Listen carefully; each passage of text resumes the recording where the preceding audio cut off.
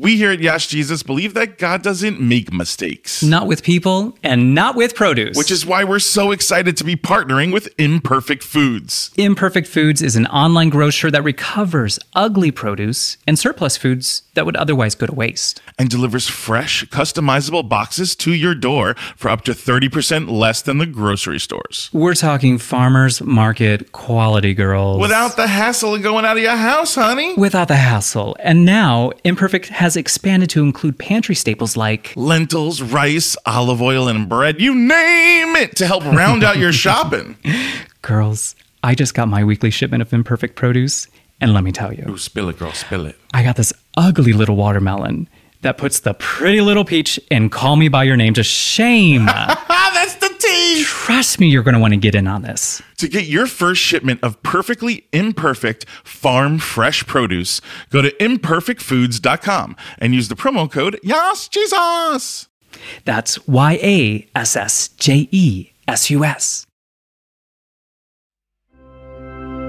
Welcome to Yas Jesus. We aren't spiritual leaders. We aren't theologians. Or prophets. Or even really that sure of what we're doing. We're just two lost sinners who love the Lord. And want to open up His grace to other people who are on this journey alongside us. This isn't a tutorial on how to be Christian. But rather an exploration on what that actually means. In a safe space.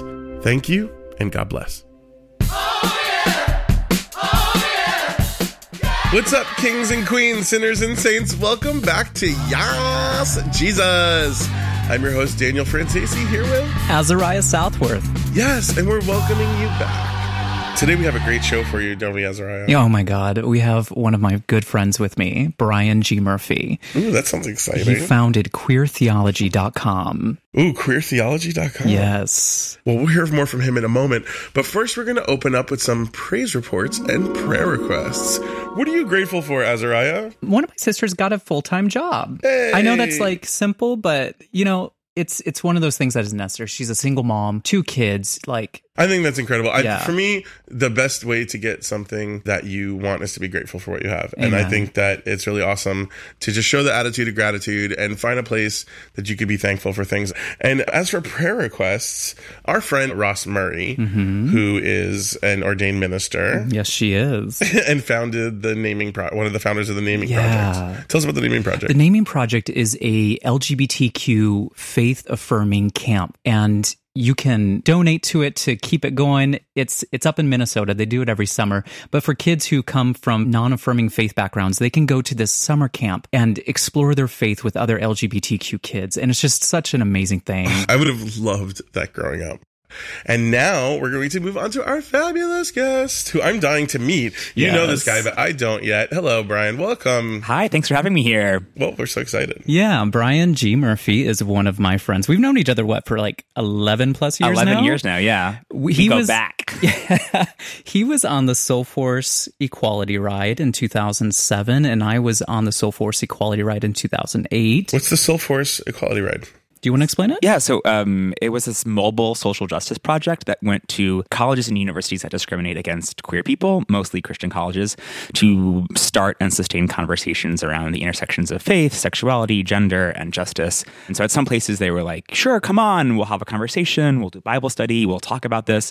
And some schools said, here's the property line. If you cross it, you'll be arrested. And so we said, This is too important of a conversation not to have, so we're coming anyways. And so some civil disobedience happened along the way as well. Yeah. In the aftermath, a lot of QSAs were started at those schools, and a number of the schools have changed their policies in the years and now decades since. It's still out there. There's still schools that don't welcome that stuff. A lot. Yeah. I do know as a comedian, sometimes I have schools bring me in as a Trojan horse to just make the LGBTQ students feel welcome.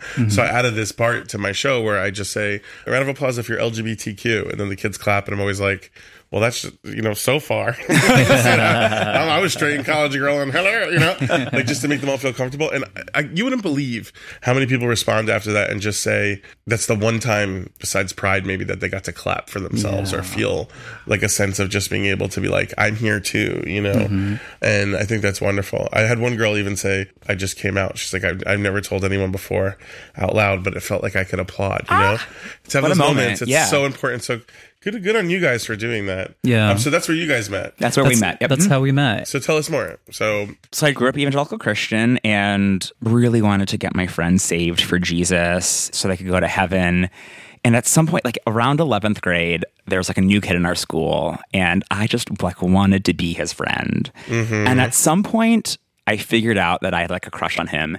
And that was when it all shifted for me, because before that I'd been like, oh, homosexuality, someone told me, right, that like homosexuality was a sin. But in my mind, it was like, well, if I'm like looking at gay porn, like that's being gay, or if I'm looking at like the underwear models, that's being gay. But then when I first started to fall in love with my friend, I realized that being gay was just like a part of me, and a good part of me, and not this thing that I could turn on or off. And so, you had that clear of a realization. Yeah, I remember going into the Bible and looking at I actually brought the Bible with me that I had in middle school, and like looking up homosexuality. Is it tattered? It better be tattered. Yeah. And seeing like, so I like flipped to the first thing, and it was like a little study guide that was like, here's why being gay is wrong. And I was like, well, that doesn't seem right. Like, let me look at the other pages. Like, there must be another different perspective in here.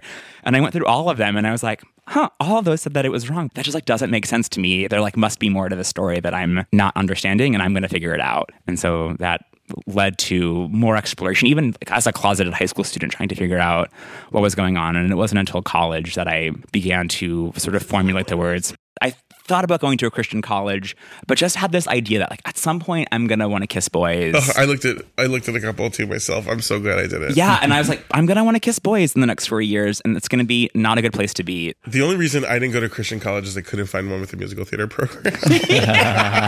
Not gay at all. So, Brian, what kind of resources did you find during that time as you were seeking out affirming resources? Were there much? There were some, and they got me, I guess. I didn't hate myself with what I found, but it was all very much like, we're going to do this like really academic dissection of like the translation of Leviticus and this like Hebrew word or this Latin word and Romans this, and it doesn't mean that. And it just was very much about responding to these 7 passages. Right. And so then I would find some other website that was like responding to that. It's like, here's why like the pro-gay argument is like not right. And then it was like, here's why the anti-gay argument about the pro-gay argument. And it just felt like this hamster wheel that I could never really escape. It was always like more, this very unsatisfying cycle. And it reminds me of this Christian thing that they used to tell us, was that like people are rarely argued their way to Christ, but they have an experience with Christians, or they experience the Holy Spirit or whatever, and that sort of moves their heart. And I think for me, similarly, I don't know many people that are like, well, I read this book and it just laid out a very dry academic explanation of the translation of these Hebrew words, and now I suddenly love myself. It was going to college and going on the equality ride and meeting people who were living out their faith and their sexuality, and even like meeting, atheists as well, who were just sort of amazing people that I was able to see like, oh, this is what it looks like in practice. So it was through those experiences that you felt that, if you will, the move of the Spirit that transformed you into like, I'm okay. I don't need these apologist arguments to inform me that I'm okay. It was those experiences? Is that what I'm hearing? Or did you feel like you were evening it out a little bit? If I throw myself into Christianity, then how bad could it be if I like a penis? I actually walked away from Christianity for a while. Oh, and had a lot of like drunken gay sex. Hell yeah! Like ignored it totally. Like labeled yourself a non-believer. I didn't know what I believed, but I was just sort of like, I don't know. Like, I'm gonna stop going to church. I'm not going to be concerned with like whether a person's Christian or not or whatever. And it was like the community and like the embodiment of and at what age is queerness, like 18 to 21. Right, just sort of like saying, okay, now I'm like, I need to figure this out before we move forward. Yeah, and it was the process, I think, of the equality ride and of like putting my body on the line that was like, oh, this is Christianity. Like it reminded me of that passage that's like, when I was a child, I thought like a child, and now that I'm grown, I've put childish things aside. And it's like, oh, this like version of Christianity that I was taught growing up is like a Mel White has this quote, like an elementary school understanding of Christianity, and that queer, like in the queer gospel, is like where I actually encountered a like real, living, meaningful sense of the divine for the first time. What do you mean by queer gospel?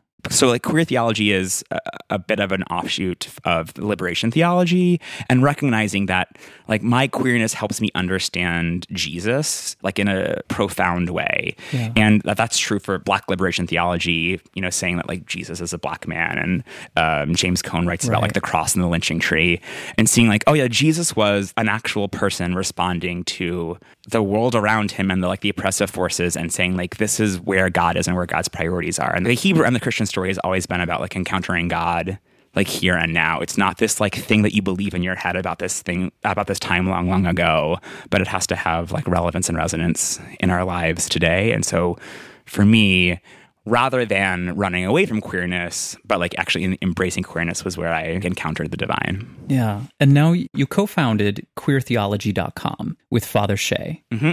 And you make videos that do go viral. And one of them that intrigued me is you were in Fire Island and you made a video about finding God and experiencing God through embracing your sexuality and the history of queer gay cruising.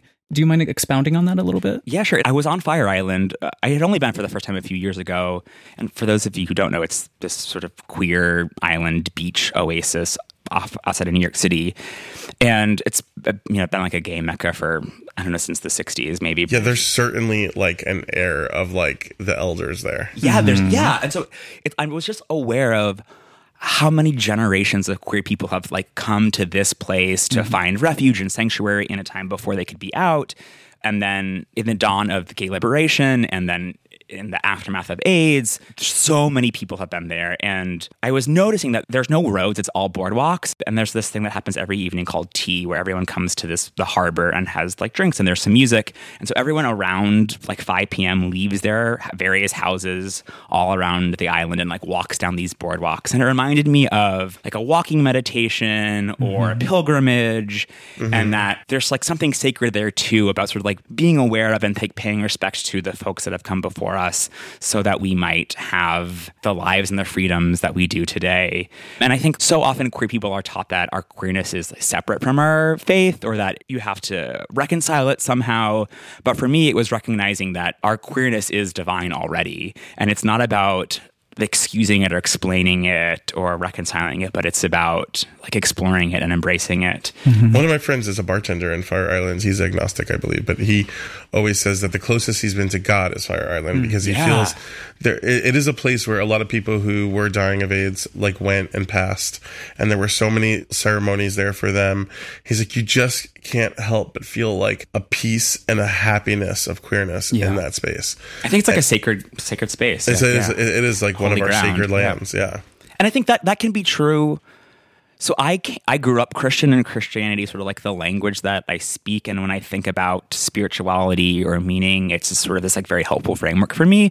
But I don't by any means think that you have to be Christian, or that queerness is only spiritual in a Christian sort of way. And that I think whether you're Christian or Jewish or Muslim or atheist or Buddhist or agnostic, that sort of recognizing whether you call it divine or sacred or beauty or truth or love inherent in queerness can be a powerful thing in a world that tells us that our queerness is sick and sinful and perverted. I've always felt that sexuality and spirituality are very entwined. I mean, especially, you think about even when they talk about the bonding of a man and a woman, in order to go do ceremonial things to have children and like create like love, and it includes sex in that, and even tribal sort of things where there's sex involved with like, it's always been a very close thing with each other, just shunned by people and media and governments and churches. Yeah. I mean, I think if God or the divine is like something bigger than ourselves,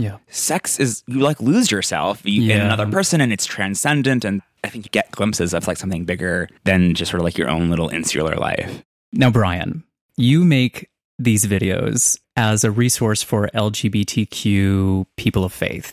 And one of these videos Your smile is so cheeky right now. This video was titled "Jesus is Polyamorous." It was. And it's been viewed more than 100,000 times. And it was controversial, to say the least. To say the very least. Some of the response from the video said that this is a big steaming pile of heresy. You even received death threats over it. I did. Yeah, we deleted or muted most of the most atrocious comments because we should bring back the Inquisition. You should be executed. GIFs of Mike Pence electrocuting people, machine guns, Holocaust stuff, really terrible. But in the midst of that, also some really amazing people feeling like they were able to see themselves represented for the first time ever. So that was cool. Right. Now, I understood what you were communicating in the video. And about 1 in 5 Americans, according to the Journal of Sex Research, participate in non-monogamous relationships. So about 20% of the country, I think, fairly grasp what you're trying to communicate, but a lot of people still don't. So let's start with defining our terms. Sure. What is polyamorous? Yeah, talk to me like I'm in kindergarten. Great. So polyamory is a type of non-monogamy. So there's monogamy, you're only with one person in a sexual romantic relationship. So polyamory comes from its Greek and Latin roots, meaning many loves. And so the idea is sort of contrasting to monogamy. You might be in sexual and or romantic relationships with multiple people simultaneously, but you could also be polyamorous even if you're single or only in a relationship with one person, just sort of as your sort of philosophy around relationships and what you're open to, or what sort of the parameters of your dating and or sex life are like. Does that cover it? I think so. Kind of. I want to go back. So you're saying you could be polyamorous and single? Yeah. So there's this concept called solo poly. So in our culture, everyone is very defined around relationships and the romantic relationships. And so someone who identifies as either single and poly or as solo poly might have multiple people that they're dating, or they're dating casually, or they're hooking up, but they're don't consider themselves part of a unit in the same way that if you have a partner that you live with and share a car with or things like that. So they're sort of their own person that have varying degrees of sexual and or romantic relationships, but are primarily responsible just for themselves. I have met people and know people that are in a throuple or a three-way relationship. But then I've also heard and seen people who are in larger groups of people, which to me, it gets a little cloudy and confusing for me, because I'm kind of they say it has a family aspect to it, which I also understand, but for me it wouldn't work. So for me it's a questionable thing. That's a huge thing to deal with from societal norm. You probably get a lot of people asking you questions all the time. I do. I think the biggest issue is that society is just legally and logistically structured around couples. And so it creates very sort of practical problems. I can only get legally married to one person, and because we have crappy health insurance, if I need, in order to access health insurance, someone has to get married to someone else. And so then if I get married to one partner, then I can't get married to anyone else. And what does that sort of mean or symbolize, or who's protected, who's not protected? But I live in Los Angeles, and I've been aggressively queer for a while now. And so most of my friends, even straight folks that are monogamous, I get a lot of oh, that's really cool. I'm not sure if I could do that for myself, or tell me more. What's the biggest question you get all the time?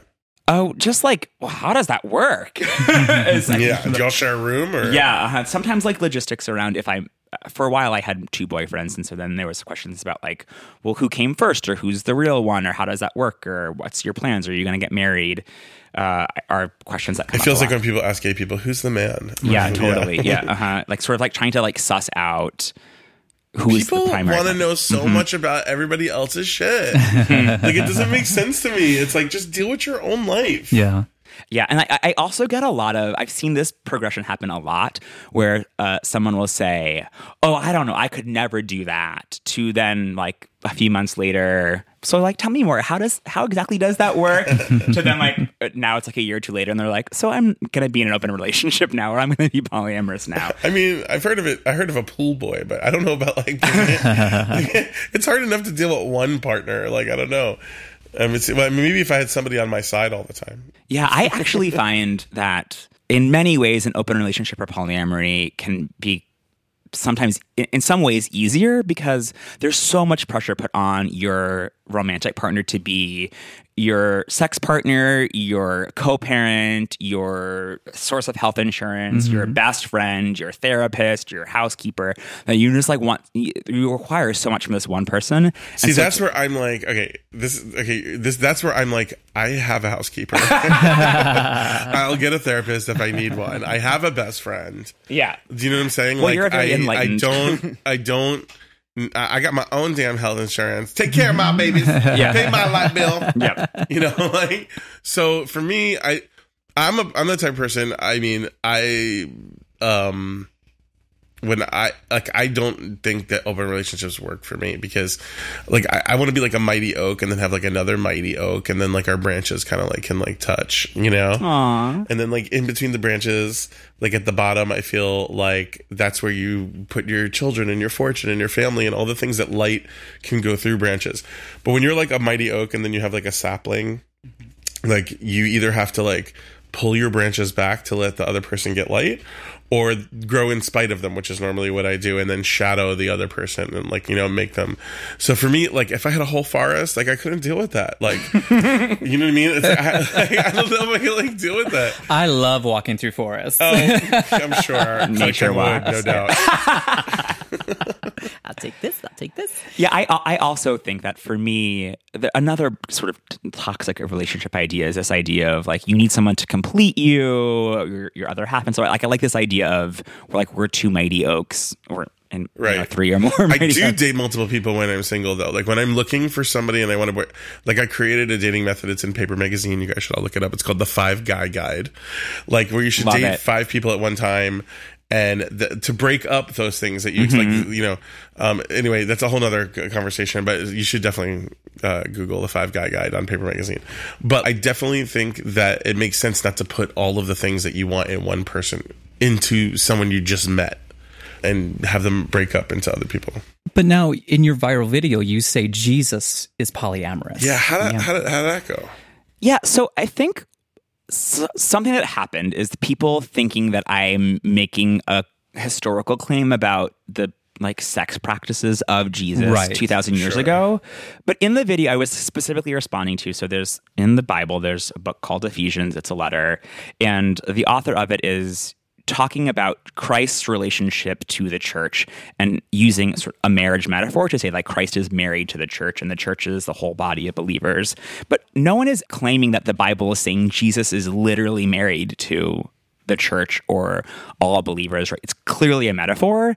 And so I'm exploring and playing with and complicating that metaphor and saying, let's tease this metaphor out a little bit and look at Christ being married to the church, and who is the church and what is the church and what does that mean for Christ to be in a relationship with the church or in relationships with us. So I'm always confused when people are like, Jesus was celibate or Jesus don't they married. say that nuns are married to Christ? Yeah, that's a very Catholic idea, right? Sure. That's a lot of wives, Jesus. A lot of wives, yeah. And marriage usually includes sex, but somehow it's like only this like weird sex thing when it's like queer people talking about polyamory and not when it's is like straight pastors. In the Bible? Well, it depends on how you define polyamory. There are definitely non-monogamous people in the Bible. It's almost exclusively men who have multiple wives or wives and lovers or wives and slaves. And that would be a polygamous relationship. Is that correct by definition? Yeah, Okay. because that's more... It's one gender. Yeah. Right. And more marriage-based, whereas polyamory doesn't need to include marriage. And like you're saying, a lot of people just jump to the conclusion that polyamorous relationship, especially in your video, automatically means sex and some sort of sexual encounter. But can polyamorous also mean non-sexual? Absolutely. So you can have multiple relationships, all of which are sexual or none of which are sexual. I think I know a lot of people who are asexual and are polyamorous and will have a partner or multiple partners that are, it's like just a romantic relationship, but not sexual attraction. And so they're like, well, my boyfriend who I don't want to have sex with can then go have sex with his other boyfriend or his girlfriend or, you know, whoever it might be. So that doesn't necessarily need to include sex, but obviously sex is a big part of that. And back to our conversation earlier, that there is something about that happens in sex that keys us into something transcendent and something bigger than ourselves. And so God is a part of that also, but not in a way that is like we're having sex with God. Obviously, God is not this person out there that we're having metaphysical sex with, but People are calling out his name though all the time when they Amen. I'm saying, it's kind of weird to me. I always wonder, like, if he'll just appear. I thought you said something. Like Beetlejuice 3 times. It's like, oh God, yeah. Oh no, not now. Do you have a specific experience that you've had where you've experienced that transcendence or the divine in your relationships? Yeah, I mean, I think I experience it often, right? And so there's something really magical that happens. I've been with my boyfriend, Peter, for 11 years now, and I'm like the big oak and he's a big oak. But also we've like created this other thing that's like is the two of us, but it's also bigger than ourselves. And I sometimes feel like I can almost like touch it. It just like feels so present. And whether having like a date night with him or having sex with him feels like just really special and transcendent.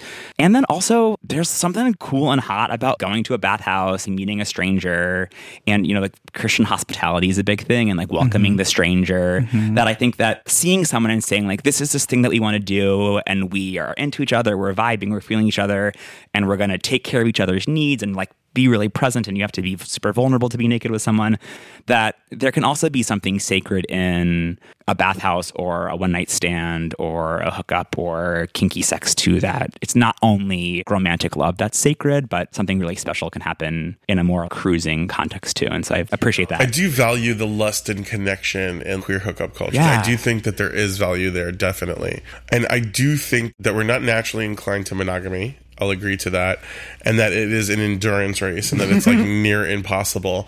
But I do think that there is for me personally, there's a lot of benefits in being monogamous. Like I lock it up. Like when I'm with somebody, like my last relationship, which was 5 years, I changed my phone number, stopped following all the Insta thoughts, just like shut it all down. Like I like to be the kind of guy you can go in my phone and go in my DMs and like look and you won't find shit. Like I'm like, sorry, like, but there is a value in that and a lot of trust and a lot of like opening up to another person and asking them to be the same, which is like a huge endeavor. As hard as it is for me to do, I could know how hard it is for a partner to do.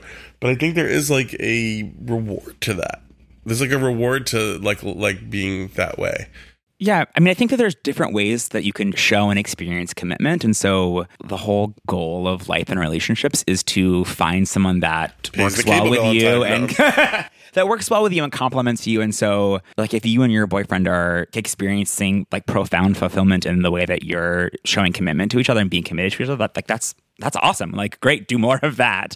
And I think for me and my boyfriend, we can also find that sort of like really deep, fulfilling excitement of being committed like in a different way. And like a few weeks ago, I like dropped him off on a date, and that like there was like something like lovely and exciting about that. I can't with you right now. You dropped your boyfriend on a date? Yeah, we were hanging out with some friends and we were driving, and so rather than have him Uber, I was like, well, we're already in the car. I'll just drop you off. Weird. I mean, I no judgments, like, but I'm like, for me, I can't even imagine myself in that space. And I just got to go home and like read a book and have some tea, and it was lovely. Yeah, have your own moment. It's fine. Yeah. I do feel I don't necessarily have like too much of the jealousy. I know what it's like to date someone and be in an open space. I've had those experiences. I decided it wasn't for me, but I do feel like, I don't know, like, you dropped off on a date? That's so progressive. Part of me, the monogamy of it all is what is sort of for my personal spirituality, like a clause in this contract of being a queer Christian, that it's like, if I can live like a life with a partner and be monogamous, that I'm holding up my end of the bargain to still allowed to be gay. I totally relate to that. I felt like when I came out, I needed to stay being an evangelical Christian to prove that you could be not only Christian, but like just the correct, in my mind, type of Christian. And I could be monogamous and get legally married, and we would have kids. And I remember being like, well, I learned growing up that you should only date someone for no more than a year, and then you get engaged. So even like, that's what I'm going to do. And I'm going to like follow the same cultural script that I always had. And at some point, it's like you can never be good enough to convince the haters that queerness is good. And in fact, we're following the rules of like this rigged game that someone else wrote that doesn't even necessarily lead to fulfillment for us. Now, if you want to get married after a year and be monogamous and that works for you, like, more power to you. But that's not the only way that you can be a good queer I person. agree with that too, but also there is a part of me that gets like a little disappointed when I see a really hot couple and they're like, oh, we're open. And I'm like, man, I just need more representation of people like, because, you know, you have like Pete Buttigieg, you know, and Chastain, they look so happy and they're so cute, but they don't look like they're having hot sex to me. Like, you know, like, I'm not like, man, I need like to get that Pete Buttigieg sex. Like, I don't, that's like not happening. But then you hear like Ricky Martin and his husband and you're like, now we're talking. And they're like, well, we opened it up. And I'm like, what? You know, like, I think that it could be hot and I don't know. Well, I think life is about curiosity, right? And just allowing yourself, giving yourself that freedom to explore and the permission. And in the confines of relationship, having those boundaries established so that way it's a healthy way of doing it. And so as you said that you were dropping off your boyfriend for a date, in my head, I was imagining like, if that was me, seeing someone that you love going off and exploring their curiosity and learning and growing in their own way, and how it's beautiful. How cool. Yes, I feel like I've never experienced more. And come home and tell me all about it. Yes. That I just like. I'm Part of so... me agrees. Part of me that sounds hot. I just don't know if I could do it. Like I could. It takes some I practice. could get a blowjob and it not have anything to do with how I feel about the person I'm dating. I know I can do that. Like, and I know that that's what you're talking about. Like, I can have this experience. I'm the type of person too. I'm not like trying to sleep with someone that doesn't want to sleep with me. I love to make love for the night. Like, I'm all about like, I could like go meet somebody in a random state and have like this beautiful experience and then move on, right? And just keep it as what that was. But I don't want my partner to. Like if I had the kind of open relationship where like they were just for me and then I can go do whatever I want, which is so not fair. Yeah, but I hear that a lot though. I could see that working, you know, which makes me get interested in the whole master slave, the master, you know, dom tell me sub more. kind of situation, because I could be like, you stay home, you do nothing. Like, you know, I'm going to put you in your kennel and then like go out to the dog park, you know what I'm saying? And sniff some butts. Yeah. Brian, thank you so much for being with us. We have a few things before we leave that we'd like to do with you. Like, so we like to ask our guests to please bring in your favorite scripture. And have you prepared one for us? I have. I like so many, but this is one that is sort of speaking to me today and that I'm sharing with folks. So it is Matthew 7:15 through 20. Watch out for false prophets. They come to you dressed like sheep, but inside they are vicious wolves. You will know them by their fruit. Do people get bunches of grapes from thorny weeds, or do they get figs from thistles? In the same way, every good tree produces good fruit, and every rotten tree produces bad fruit. A good tree can't produce bad fruit, and a rotten tree can't produce good fruit. Every tree that doesn't produce good fruit is chopped down and thrown into the fire. Therefore, you will know them by their fruit.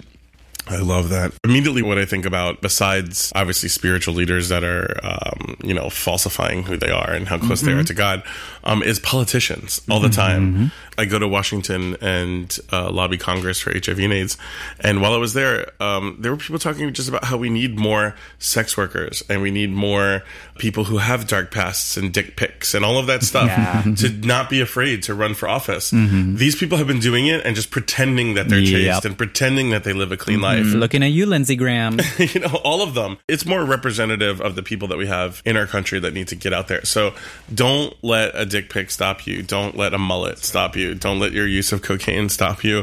Whatever's in your past, it doesn't matter. We still need to have your voice out there, both spiritually and politically. Yeah, and I'm so glad that's the scripture you shared, because I had one in mind just to be prepared. And mine was Galatians 5:22. The fruits of the Spirit are love, joy, peace, long-suffering, gentleness, kindness, goodness, meekness. And against this there is no law. And if that is the fruit that you are bearing, then you are bearing the fruit of Christ. Yeah. We're good fruits. Fruits are good fruits. We are fruity. Fruit salad. One of the reasons that we started this podcast was I was looking on the internet for a prayer for LGBTQ people and was having a hard time finding one. Yeah, so this is a prayer that my queertheology.com co-founder and I wrote together for LGBTQ folks that are oftentimes find ourselves on a journey. So it's a prayer for wanderers. Awesome. And as they say in Matthew 18:20, for where 2 or 3 gather in my name, therefore I am with them. So for all of you queer people out there that are listening to this podcast and all of you allies and curious people, we are inviting the Holy Spirit into this room for this prayer. Amen. God of the seekers and the dreamers, the disaffected and the disillusioned, the worn out and the burnt out, the rejected and leavers. We ask for blessings as we travel, as we doubt, as we meander. We ask for the grace to leave when necessary, to come home when we can, to create new homes when we need to. We ask for protection of our souls from those who don't understand, who judge, who mock. We ask for fortitude to undertake the journey even when it's scary, or maybe especially when it's scary. We know that as we wander, we are not alone, and as Tolkien says, that not all who wander are lost. We know that sometimes we have to leave the confines of what we knew to see the truth, to hear your voice, to find out what to do next. We pray you lead us where we need to go by whatever route it takes. We pray for new ways to see you, to understand new ways of being in the world. We pray for healing and for redemption and where possible reconciliation. We pray for all this so that we can know wholeness, know our bodies, know each other, know you, and be found. Amen. What really stuck with me in that was when you said to leave when we have to. Sometimes we have to step away. Sometimes the rhetoric, sometimes the whole vibe is wrong for us. And as queer people, we need to always be aware of when our spaces are safe. Yeah. And that's a very biblical thing. Like Jesus in the Gospels talks about that people won't hear your message. You've got to shake the dust off your sandals and leave. And so sometimes queer folks have to do that too. Amen. Wow, that was great. You did it. Yeah. Thank you. Thank you so much for joining us today. And tell us, Brian, where everyone could find you online. Sure. So we are queertheology.com, at QTheology, or facebook.com/QTheology. And coming up very soon, we're going to be leading a online group program around how to find out your own sexual ethic and integrate your sexuality and your spirituality. So there'll be more of that coming soon. And we put together a free workbook on how you can look at your values and your faith and put together a sexual ethic that makes sense for you here and now, not what your youth pastor told you a long time ago. So you can get that at queertheology.com/sexethics. I'm going to go get mine right now. And how about personally on social media? I am at ThisIsBGM on Twitter, Facebook, and Instagram. Well, thank you so much for joining us. That was wonderful. If you have a prayer request or a praise report or think you'd be a good guest or know a good guest, please email us at pray@YasJesusPod.com. Or you can follow us at YasJesusPod at Instagram, Twitter, and Facebook. We're looking forward to hearing from you. Thank you so much for listening, and God bless. Bye. Bye.